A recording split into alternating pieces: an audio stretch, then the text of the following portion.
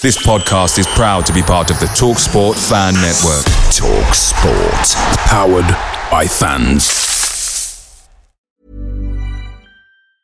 Hiring for your small business? If you're not looking for professionals on LinkedIn, you're looking in the wrong place. That's like looking for your car keys in a fish tank.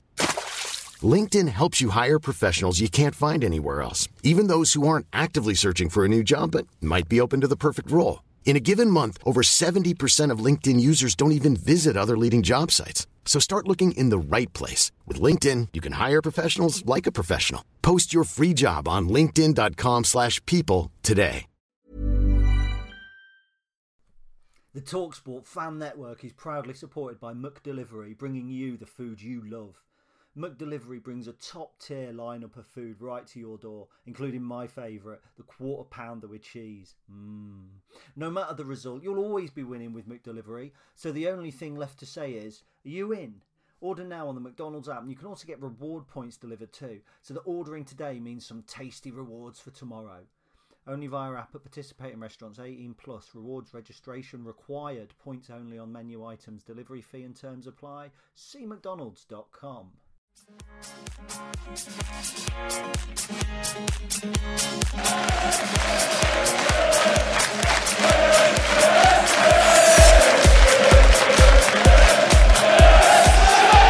Hello everybody and welcome to episode 25 of the Stacey West podcast. I'm your host Ben, and this week I'm joined by Gary. How are you getting on? I'm doing very well, mate. This week it sounded as if normally you're joined by somebody else. Well, we were joined by a guest last week as well, so there was three of us last week, and this week there is only two. So yes, we're back to the dream team, as it were. Yeah, go on then. I'll take that if you say so. Yeah, well, you know, someone's got to praise it.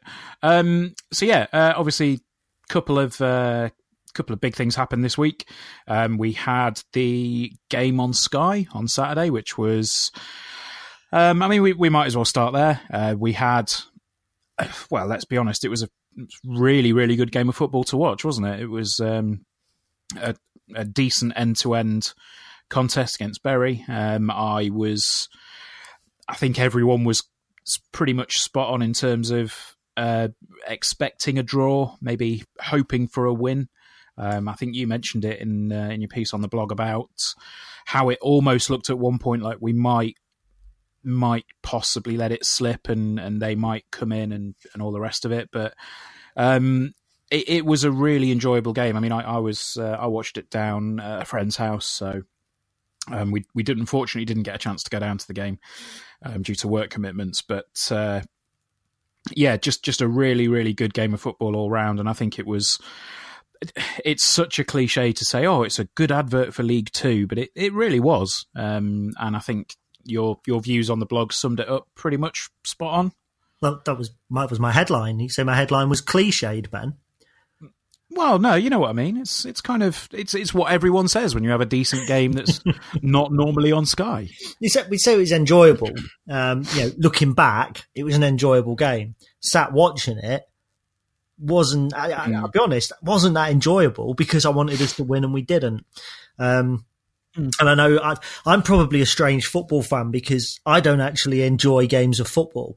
I never can. If we're 3-0 up with 10 minutes to go, I'm crapping myself in case we concede two. I don't enjoy watching football because I have put so much passion and energy into it. I can watch teams I don't care about, and I love that. You know, I can watch as a neutral and analyse the game. I had to sit and watch a Leeds game for my Football League World stuff not long back. I loved it. But I can't analyse a Lincoln game in that way. And I try, but I can't. I see it through Lincoln eyes. And I think that was kind of one of the points that I made in the blog, that, you know, it's hard not to watch things with rose-tinted glasses. It was a good advert for League Two. I actually, I've seen some of the coverage, and I don't think it was too biased. I thought both teams came out of it okay. Bury are a really good side. And you know, when I say it's a shame because there's 5 good sides and only 3 of us can go up, I don't mean it if it's Forest Green and Mansfield that don't go up. But in truth, you know, Forest Green, great side at the minute, scoring goals. Mansfield, great side at the minute. Us, Bury, fantastic. Oh, yeah, what a great League Two. And that was just, we showcased it. And last night, to be fair, I've seen some snippets of Forest Green, Mansfield. they did the same thing. Football's getting better at this level. Yeah. There is a part of me that wonders that if you're looking at teams like Forest Green and Mansfield playing each other when they've got a sizable budget behind them, is it not an inevitability that the football's going to get better when you've got that kind of money behind you? But at the same time, we're top of the league and we've not necessarily got their kind of spending power. But I think we answered a lot of critics in some areas of the game when I think we put some good moves together. I think we played some good football. There were a couple of instances where we put some really nice moves together, and unfortunately, they didn't result in a goal when maybe you would have thought that the end product could have been there. I want to talk briefly about a subject that we've touched on before. We've been staunch defenders, but John Akindi, I personally thought he had an all right game. I've seen some reactions that implied very much to the opposite, and I've even had one person say to me that's after watching that game on telly, I think that's the reason that we should put him on the transfer list. I thought, well, maybe not. But I think you made the point that he's not just there to get on the end of everything and put the ball in the back of the net, but he's drawing players away, and he actually freed up quite a lot of space for Danny Rowe, which was, to the club's what's the word I'm looking for? Benefit. That's the word I'm looking for. To the benefit of the team, because Danny Rowe was, when he found the space and he got into it, he looked a threat every time he came forward. And I think when he came off, the threat seemed to dwindle a little bit. But in terms of Akindi's performance, you mentioned again in the blog that he looked like he was blowing a bit on about 75 minutes. I think the only thing that I could really criticise him for during the game was quite deep into the game. A cross came over from Harry Anderson, I think it was. It was quite low, and John was stood on the edge of the 18-yard box, and you just think if you were just 2 or 3 yards further forward, you probably would have gotten on the end of that. And he just seemed to be almost kind of lolloping forward a little bit. And other than that, I thought he had a really good game. I mean, your thoughts on that? Yeah, I'll be honest, I'm not going to talk too in depth about John Akindi because there's a danger of overpraising him as well because of the overcompensation for people underpraising him. I thought he had a good game. I thought he gave a good example of what he does when he was holding the ball up late on. I thought for patches of the game he drifted out of it. But it's hard because if you start saying things, somebody like me who is an Akindi supporter starts saying things like, yeah, he drifted out of the game for 15 minutes there, you get other people going, oh, I told you so, told you he was crap, told you he was rubbish.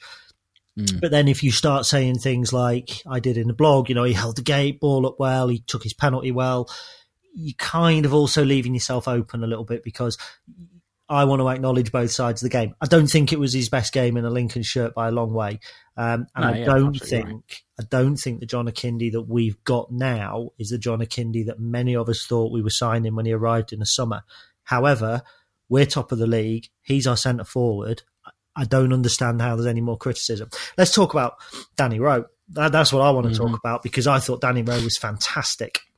I think he's everything that we need from that number 10. Or the kind of the 10 role as we perceive it in the Lincoln team, because he's quick, he's direct, he's got a low centre of gravity, and that's a polite way of saying he's short.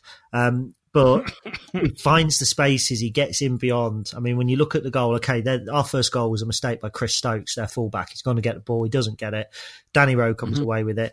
He still run 15, 20 yards, had to cut inside a little bit, finished, not disliked Terry Hawkridge's against Macclesfield, as I said, better keeper might have saved it, to be fair. Better keeper might have saved a couple of their efforts as well. And I thought Danny Rowe, for me, up until he came off, was the undoubted man of the match. And Jason Shackle overtook him because they laid siege towards the end of the game, almost certainly. But, I think he will be the signing of the transfer window. And I know we're going to do a transfer window special because we're recording this the night before, so we don't quite know what else has gone on. But there's always a flop in the transfer window. There's always somebody who signs, who I wax lyrical about, who ends up probably not performing as well as we hoped. James Wilson last year, almost certainly. Johnny Margetts the year before came on loan, didn't he? And we all thought he was going to be great, and he wasn't. There's always one that does really well. Last year it was probably Tom Pett. Took a while, but he was quite a good signing. Lee Frecklington done very well. Danny Rose, the man for me. Danny Rose, biggest signing of this transfer window. Whoever we sign tomorrow, Danny Rose the key. As for the biggest flop, towards the end of the Bury game, I didn't like what I saw from Jordan Roberts, but it's very, very harsh to start piling on a player after 20 minutes. But I would like to have seen one of our more seasoned players with 10, 15, 20 games under their belt come on instead of either Roberts or O'Hara. I think bringing them both on was where we lost our balance. Didn't lose as the game, but I think it's where we lost our balance.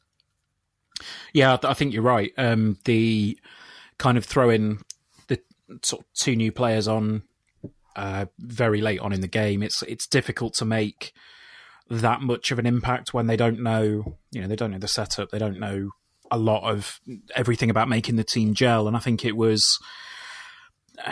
we lost a lot of edge, as I said, when Danny Rowe came off, and whether that was because the players that sort of came on didn't slot in, didn't gel just quite as well as we need them to, or whether it was just because of the fact that Bury smelled blood in the water a little bit and kind of really tried to push forward and get the winner. I'm not too sure, but I think you're right. Well, go on then, yeah. Just to comment on the substitutions, one thing I've actually noticed, which may be intentional, maybe not, but Danny will make a change and he'll bring a player on for a player.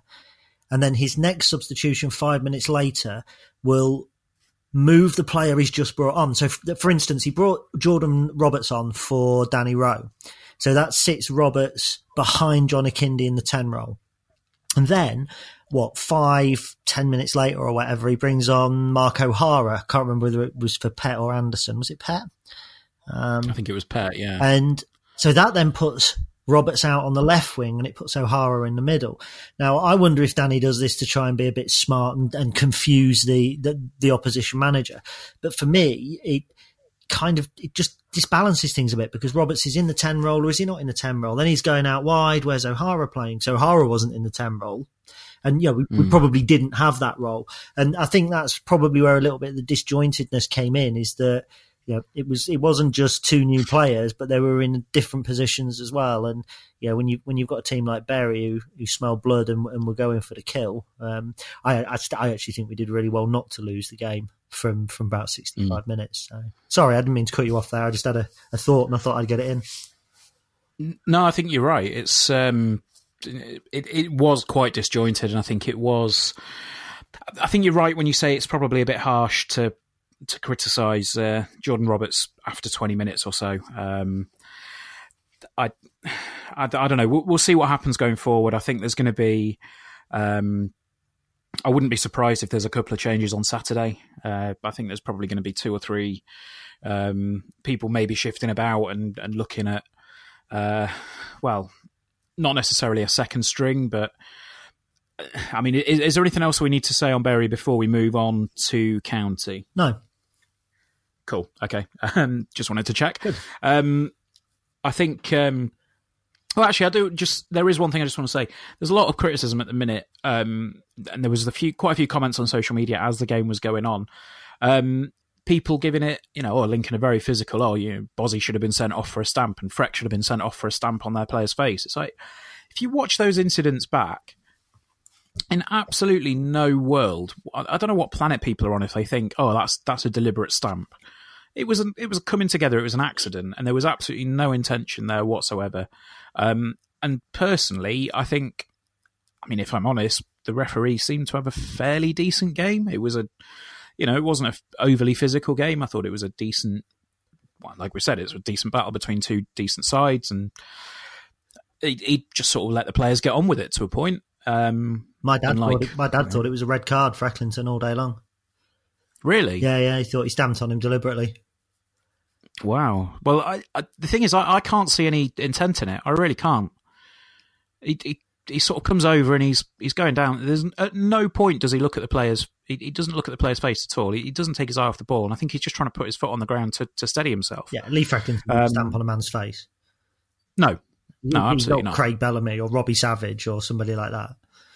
Yeah, absolutely. So, but yes, that's putting Bury to bed. I think it was an excellent display of what League Two is capable of, and I think I'm quite pleased that Lincoln were part of it. To be honest, because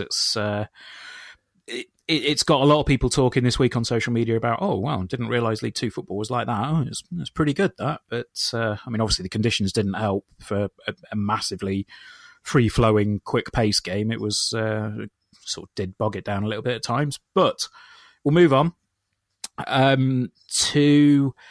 Well, I'm almost tempted to say our trip to the circus on Saturday, because that's essentially what Notts County have become over the past 6 months or so, but particularly over the past week. We'll talk. Let's start a little bit with things off. Can I just say something? Hardy's got his wang out. Hardy's got his wang out. La la la la. Right, sorry, carry on. No, I mean that's the perfect place to start. Let's talk about things off the pitch, because obviously we're coming to play Notts County at a time where, I mean, let's be honest, they're in crisis. There's no easy way to say that. They are in very real danger of losing their league status. They are 8 points adrift at the bottom at this point. Yep. Is that 8 points into the relegation zone? They're rock bottom of the league. They've got a phenomenal wage bill. Did I read somewhere they're losing something like £40,000 a month? Don't know what you read. I'm sure I read that. I'm sure I read that somewhere. I think it was Hardy himself. He said in the papers somewhere that it was, about £40,000 a month on bonuses at one point that they were paying out, and they were losing that amount of money. And regardless of your personal feelings towards the man, I just think he's done. Well, he's fucked it, really, hasn't he? It's such a difficult spot to be in. And, I made a tweet in the week that got a little bit of attention, and it basically said, in the past season, Alan Hardy's appointed 2 managers in the space of 6 months. He's fired 2 managers in the space of 6 months. He's antagonised fans over Twitter. Then when they reply, he blocks them. And he's tweeted a picture of his penis. And I'm really glad that we've got Clive Nates, because I don't think he would do any of those things. It's just bizarre. I mean, what's going on? I really can't understand it. I mean, your thoughts on the sort of current, well, as I say, circus, really? Yeah, terrible time to play them. They're bound to beat us, because we're going there thinking they don't stand a chance. I actually feel a little bit for Alan Hardy, a little bit, because they've been a circus for a long while. Sven-Goran Eriksson, not Sevco, what was it, Munto Finance or something. That was farcical. Ray True went in, didn't particularly do a great job. Not a wholly popular person, I don't think. I don't want to sue in. That's just opinion. And I just think that Hardy's the latest in a line of people not really cut out to manage a club like, or to oversee a club like Notts County. He's tried to do things a bit differently in terms of keeping fans in touch on social media. A little bit too much, in my opinion. There's a fine line. There's this trend, isn't there, for owners and managers now to kind of be visible. Darragh McAntony does it. Andy Holt does it. One who I like is Stuart Donald. He does it up at Sunderland, but he's quite measured. I like the openness. I think in this modern day of social media and communication and everyone being glued to a screen and smoke and mirrors, I kind of like it to a degree. I mean, I've got more stories out of Darragh McAntony regarding Lincoln this transfer window than I've had out of Lincoln. Now, that's not necessarily a good or a bad thing. Some people say it's bad, some good. I like it. I just think getting fans more involved is a good thing. Hardy's not quite got it right, though, has he? You want to get fans involved, but you don't want them to see your genitals. And I think that's where the line is probably drawn. Although, to be fair, I've only seen nasty screen grabs of it, and I actually couldn't see his genitals. I'm not sure that he's that well endowed, which is probably why he ended up buying a football club. But all of that shouldn't take away from the pitch and from what's going on the pitch. And I'm going to move nicely into my usual Notts County analysis here, if that's all right. So my voice for a little bit longer. I think what we need to be aware of is that people getting their penises out doesn't actually make Notts County a terrible side. Being rock bottom doesn't make them a terrible side. It makes them an inconsistent side. It makes them a beatable side, but it doesn't make them a bad side. They've only won 4 games all season in the league. I think 1 in the Football League trophy. That's not great. But 2 results that they have had. They beat Tranmere 3-2 at home. Remember, we lost to Tranmere. This is a Tranmere with James Norwood. They drew 3-3 at Colchester. We lost at Colchester. Good side, well organised. So they've got it. When they went to Colchester, I think they played Christian Dennis up front with John Stead. I'm not a big John Stead fan, but he keeps scoring goals for them. Christian Dennis is a player who many Imps fans wanted to see with us in the summer. Scored a lot of goals last season. They've got Luis Alessandra there, who people kind of oversee a little bit, but he's a really tricky winger. He can play up front with John Stead as well, so they've got a few options. Signed Craig McHale-Smith yesterday. Average for Wickham last season, but they got promoted. So, he was averaging a team in the top 3. Only 33, I think, as well. I thought he was in his late 50s or something. He's been around that long. David Vaughan in midfield from Forest probably is in his late 50s. But they've got quality in that squad. Also, one thing to remember is Boudouin. I'll call him Boudouin. I'm pretty sure that's not how it's pronounced. Enzio, who came from Crawley, been out injured since November. He's back. He came off the bench this last game. I think they lost Yeovil maybe, but he came off the bench. He's a real tricky player as well. I like him a lot. So they're getting a lot of players back. Neil Ardley likes to play a 3-4-1-2, which probably we used to call it a 5-3-2, but now the trend is to have 4 areas on the pitch and not 3. So they play 3 across the back, 2 wing backs, 2 centre forwards. It's pretty standard, pretty fair. 3 in midfield. I think it's going to be a tough game. I really do. Just because we're top and they're bottom. It's exactly the sort of game that we would lose. You look, last year, Wolves won the championship. Sunderland finished bottom and relegated. But when Wolves went to Sunderland won 3-0. So that's my thoughts. Put all thoughts of Alan Hardy's penis aside, and I'm sure that's not going to be difficult. All the 3 managers, the wage bills, all of that sort of stuff, put it all to one side. 11v11 at Meadow Lane in a relatively local derby is not a straightforward match. No, it's not, and that's one of the things that I'm looking forward to. I'm not going there on Saturday expecting us to come away with a 6-0 win. I'm not expecting it to be a walk in the park. I'm not expecting it to be an easy game by any stretch because, we all know, we've seen it before. We can be flying high or doing relatively well in a season. You come up against an opponent that's substantially lower than you in the league, and I don't think they're going to turn it over. I don't think they're going to turn us over at all. I think it's going to be, like you say, it's going to be a difficult game. It's going to be a tough game. But I think we're going to win, and it's top v bottom. It's one of those where you look at the table, you go, they'll win that, no problem. But I don't think it's going to be as straightforward as many people say. There is one thing that I do want to just briefly mention is just going back to the social media storm. Why does he call himself Big Al? Because it's not to do with that, surely. He owns a football club, then. Yeah, but let's just put it this way: the one that I've purchased for Saturday arrived today, and it's slightly more well endowed than Mr. Hardy.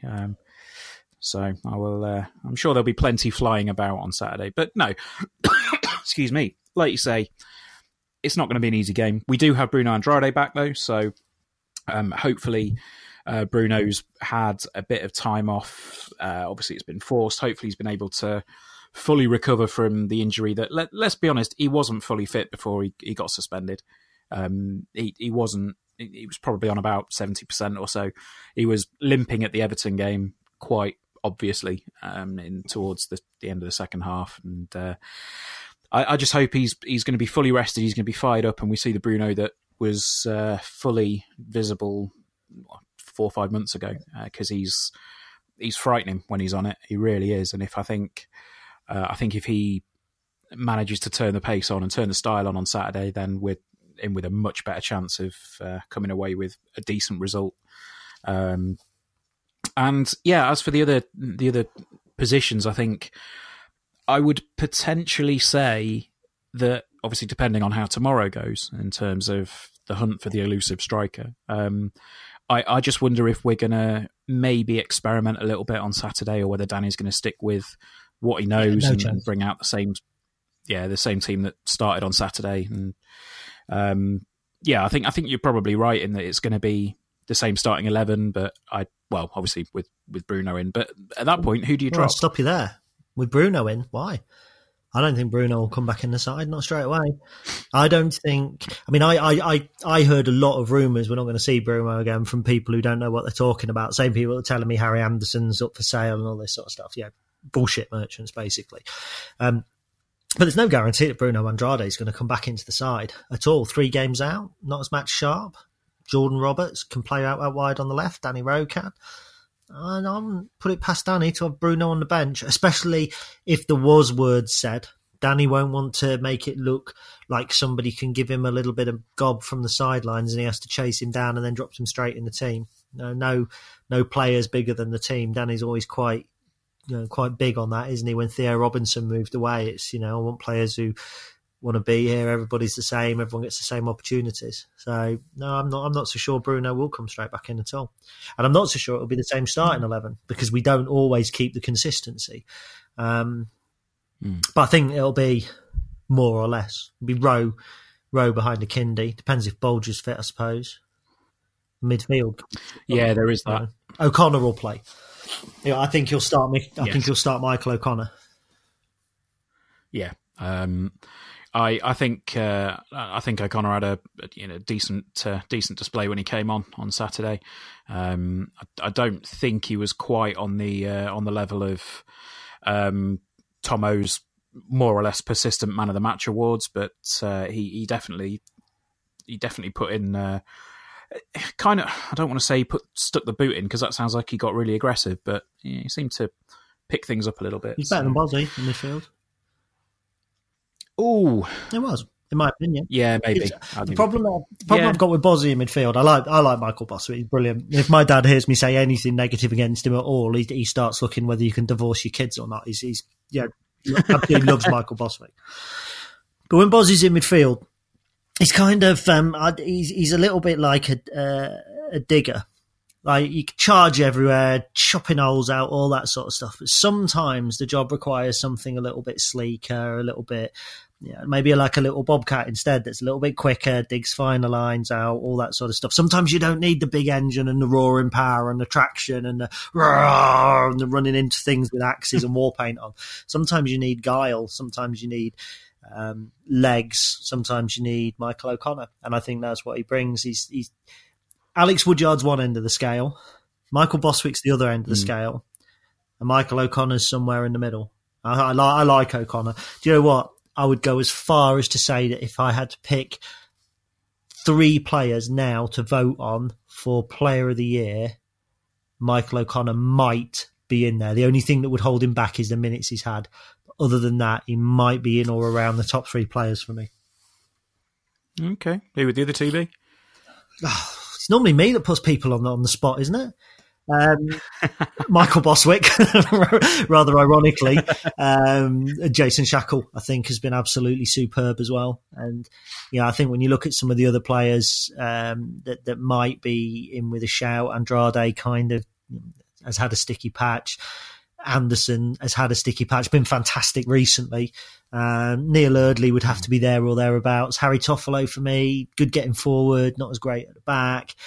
Freck's had his up and downs. Tom Pett up and down as well. So have I missed anybody? I don't really know. It's not going to go to Matt Reid.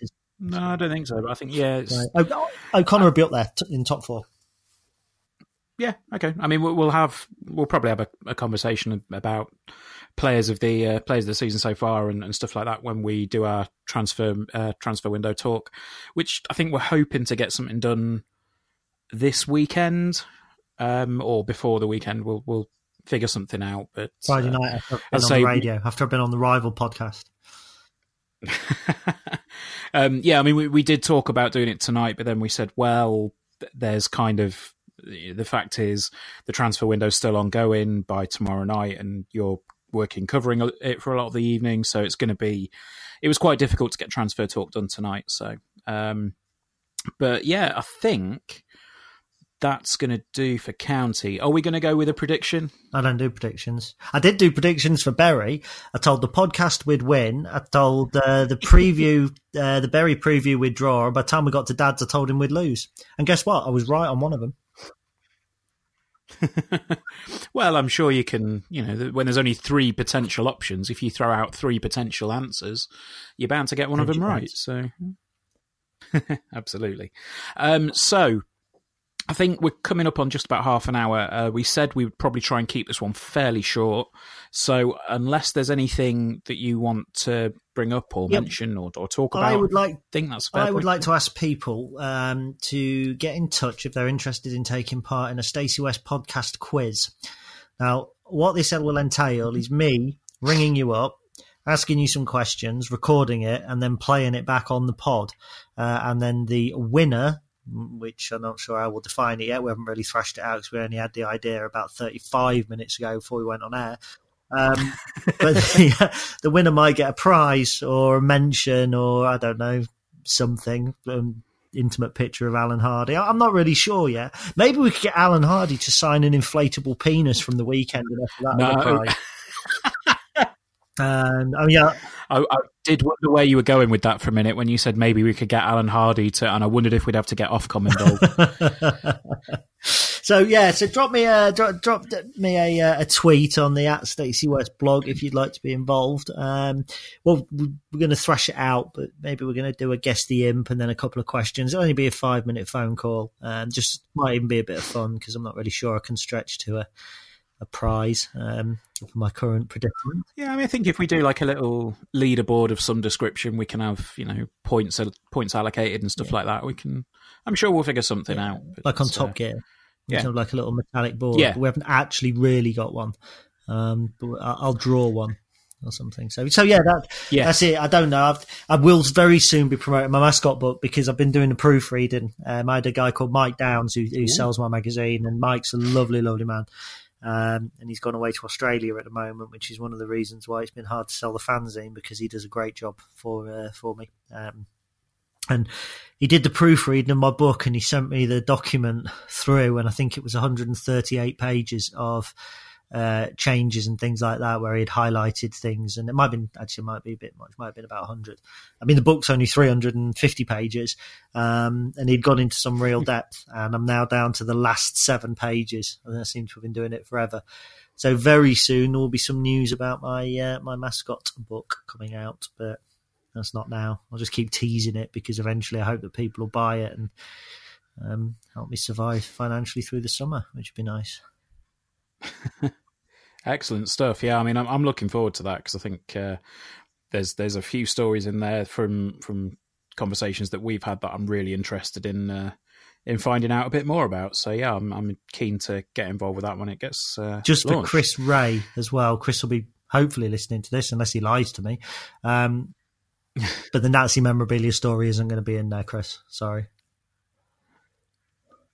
Okay, now I'm really intrigued, so we're going to have a conversation on that. Wow.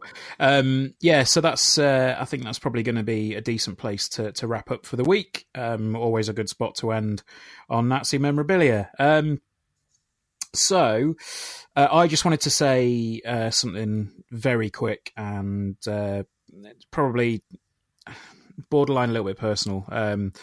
A few people probably realise that this week's it's a bit of a difficult one for me personally. It's 11 years since I unfortunately lost my dad, and he was diehard imp and all the rest of it alongside it, and he's essentially the reason that I'm here talking today as a City fan. There was a tweet that I put out that I know we've had a conversation about it, and we've spoken before about, are we going to do a podcast about Peter Jackson, because it's one of those where we've got very, very differing opinions, but I think we've spoken at a match about it as well, and I think that the discussion is one that can really be summed up quite quickly. My feelings and my opinions from it come from the man Peter Jackson rather than the manager, and I think that was you've said that it's obviously he's maligned as a manager, and I think fairly rightly so in a lot of respects.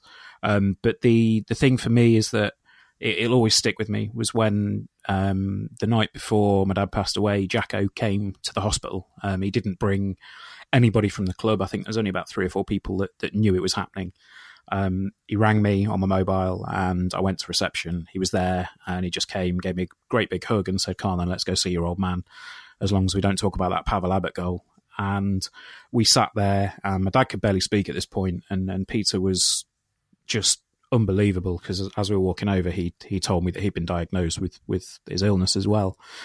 And that's what stuck with me. I know we've spoken on the podcast about doing a Jacko podcast, and I think the reasoning for wanting to do it was because we had such differing opinions. But ultimately, when we spoke a little bit more about it, we realised that it wasn't that we had differing opinions. We just had opinions on different things. I think that's probably fair to say. So I just wanted to put that out there because I know there's been a lot of people that have sort of mentioned me on Twitter and sent me direct messages and stuff. And I do really appreciate the messages that I've had back. So thank you very much for those. It is really much very much appreciated. So yeah, just from a personal point of view, that's it.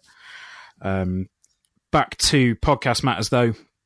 If you do enjoy the podcast, please do tell people about it. And also, please do drop us a review on iTunes because the reviews are they're good reading. We do go through them. We do read them quite a lot. There are some brilliant ones and there are some genuinely fucking hilarious ones. One of which I think we tweeted a couple of weeks ago. I think we both tweeted it, didn't we? I haven't actually read any of the reviews on iTunes. I don't go on iTunes. Should I? Well, I mean, I've sent you one. Yeah, of them, sure. You sent me the one from you know who, the Voldemort of the Lincoln City supporting world. I'd like to read some nice stuff sometimes. It's always nice, make me feel better. So yeah, and that's the thing. I think if you do enjoy it, let us know because it at the minute it's kind of me and Gary every Wednesday we get together and we sit there, we go like, yeah, right, yeah, and we talk about stuff. And I'll just go through, actually, we could probably do this every week and go through the most recent ratings and most recent reviews. Maybe, I don't know. I didn't stay silent there because I was ignoring you. I stayed silent because I was trying to figure out if my dog was snoring or farting next to me.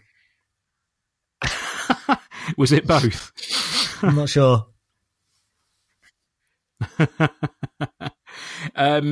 Yes, I mean there was one a couple of weeks ago. It always sounds a little bit sycophantic when you say it because it's. I don't like just sort of blowing smoke up my arse, but I'll read 2. I'm just going to pick them completely at random, obviously. The first one. Stacey West Pod's a great listen, giving entertaining insight into opinions on games, opposition, and all things Lincoln. 2 cracking blokes doing a great job, and that's from Lewis. Thank you, Lewis. And let's see, which other one should I read? Let's pick this one. If you want to listen to 2 Lincoln City fans who think they're better than you, then this is the podcast for you. They're right. You're wrong. Get used to it. Hosted by a guy who dressed up in a kid's panto costume for years and a fair weather fan who swears a lot. Enjoy. Don't forget the fair weather fans just bought an inflatable penis as well. I have, yes. I've just bought an inflatable penis. I think we have to let that review go, really. Yeah, it's fine. But that's the thing. Leave us a review because they're good. And it's a silly thing, but it helps us get up the ratings. Like there are podcast ratings, there are like sports charts and stuff like that. And I think for a few weeks we were actually pushing up way more than we should have been for 2 blokes that get drunk and not necessarily get drunk, but just come on a podcast and swear about Lincoln City. But yes, I think that's a fair point to leave it. Thank you ever so much for listening, guys, and hopefully we'll come back next week with 3 more points. Cheers all. Bye.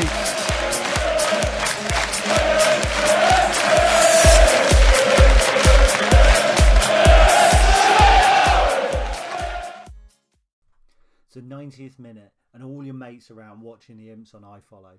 You've got your McNugget share boxes on the go. Your mates already got booked for double dipping, but then you steal the last nugget, snatching all 3 points. Perfect. Order McDelivery now on the McDonald's app. You in? At participating restaurants, 18 plus, serving times, delivery fee and terms apply. See mcdonalds.com. Mom deserves the best, and there's no better place to shop for Mother's Day than Whole Foods Market. They're your destination for unbeatable savings, from premium gifts to show-stopping flowers and irresistible desserts. Start by saving 33% with Prime on all body care and candles. Then get a 15-stem bunch of tulips for just $9.99 each with Prime. Round out Mom's menu with festive rosé, irresistible berry chantilly cake, and more special treats. Come celebrate Mother's Day at Whole Foods Market. This podcast is proud to be part of the TalkSport Fan Network. TalkSport. Powered by fans.